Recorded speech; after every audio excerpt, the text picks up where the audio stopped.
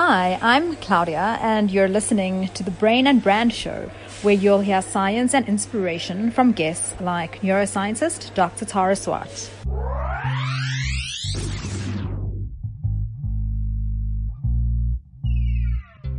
Can you remember your first phone number? How about the first day of a new school? Does the smell, the chairs, the bell, do all of these ring loud in your memory? How about the first time you performed a sexual act? Your new home, new car, new partner, new anything. All of these alter your brain.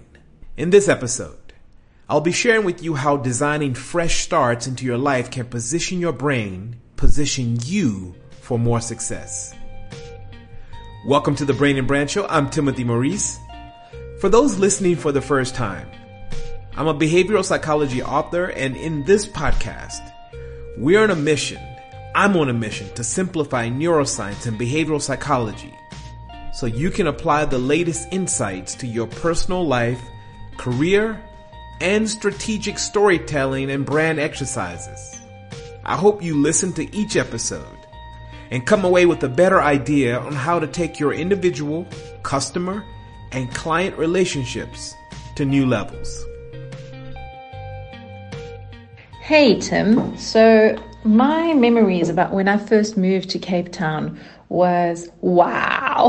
As we all know, Cape Town is one of the most beautiful cities in the world, and I just remembered like seeing colors more brightly and just never ever taking for granted seeing the ocean. Now, 12 years later, I've been living in Cape Town, and of course that has changed a little bit in the sense that it's not that I take it for granted, I'm just more used to it. And the beauty of making this move is actually what stays in my memory.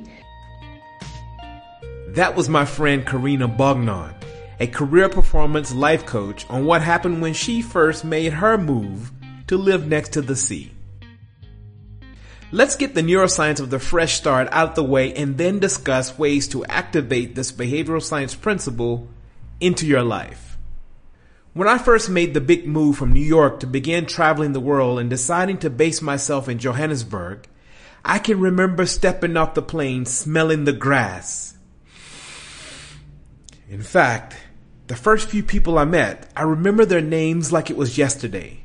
The funny thing is, a few weeks back, I landed back in South Africa after traveling to Dubai, and I bumped into a guy I hadn't seen for 8 years, and his name popped up, and I said, "Hi, Katang." We both were shocked and surprised. The same thing happened a few days ago. I worked on a project with Anglo American approximately 7 years ago, and I saw a colleague who worked on the same project. And she asked if I remember her name, and I said, "Lorette, of course." Again, we both were surprised. You see, when I met Katang and Lorette the first time, my brain was in a highly malleable state. The fresh start outside New York, where the world was new, opened my brain up to absorb and internalize new information at a higher rate. A child's brain is highly malleable as well from birth to approximately 7 years old, which is why they can learn multiple languages so easily. Once we're in our 20s, 30s, 50s, 60s, it becomes more of a challenge to learn new anything. Ask yourself, have you tried to learn a new language recently? How hard was it? And this is precisely why I'm sharing this episode. A fresh start can position your brain to be like a baby's, with additional capacity to absorb and learn. An element of this is called neuroplasticity. But instead of focusing on the science jargon and the big word of neuro what, just know that plasticity means your brain can rewire and change itself more when you're in a heightened state of awareness. Also, when you're in this state, there's more adrenaline, more mood-boosting chemicals and hormones, and that's why you feel more motivated, alert, engaged, and inspired. This is also precisely the reason New Year's resolutions are so popular. New year, new goals. However, they often get disregarded and thrown to the wayside because the newness feeling wears off. And this is where designing the fresh start effect comes into your life. In my work, there are 2 levels of this effect. You'll find others that frame it differently, but this is just my framing. I want to simplify it for you. Firstly, you have the fresh system effect. And secondly, there are fresh structural effects. Systems, structures. Let me break it down. Let's discuss the system ones. As a runner, I often choose new routes to keep my running feeling fresh. Choosing new routines in the morning, new restaurants, new podcasts, new goals, entertaining new ideas and pursuing them. These are all fairly easy to execute. Then there's fresh structures. I've recently moved into a new home in a new neighborhood. I feel so hyped and energized. This is a structural effect. These aren't as easy. You've got cost, you've got a lot of stuff to consider. Changing jobs, changing friends, countries, changing partners.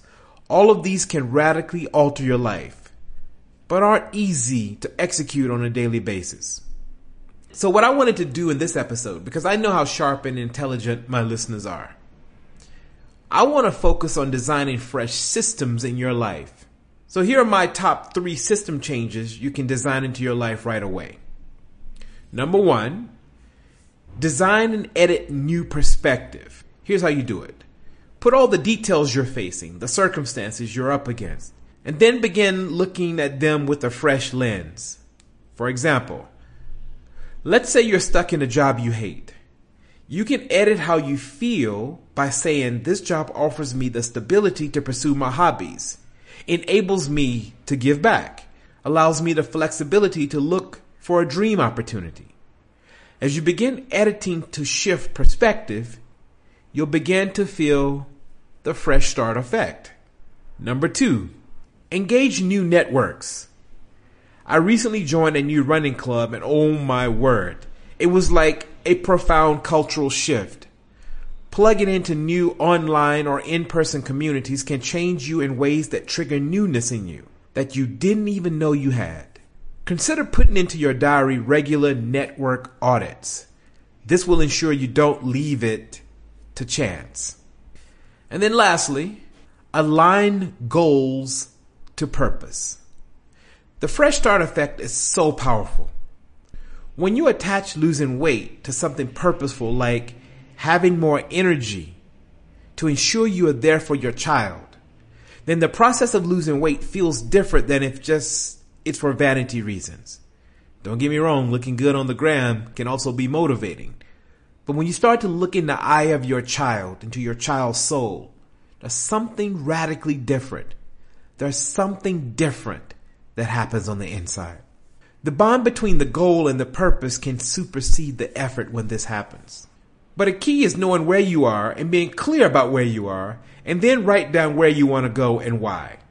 Another example is, you can change and shift boundaries of how you allow people access to you by saying, I will log off my phone, out of social media for mental health for the purposes of having more creative capacity.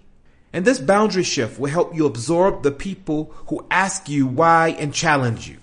And believe me, this boundary shift will help you absorb negative people who are challenging you and asking you why you're shutting down like this. One of the reasons why so many people don't stick to fresh starts is precisely because of social pressure. So you're going to need purpose to help you stay the course.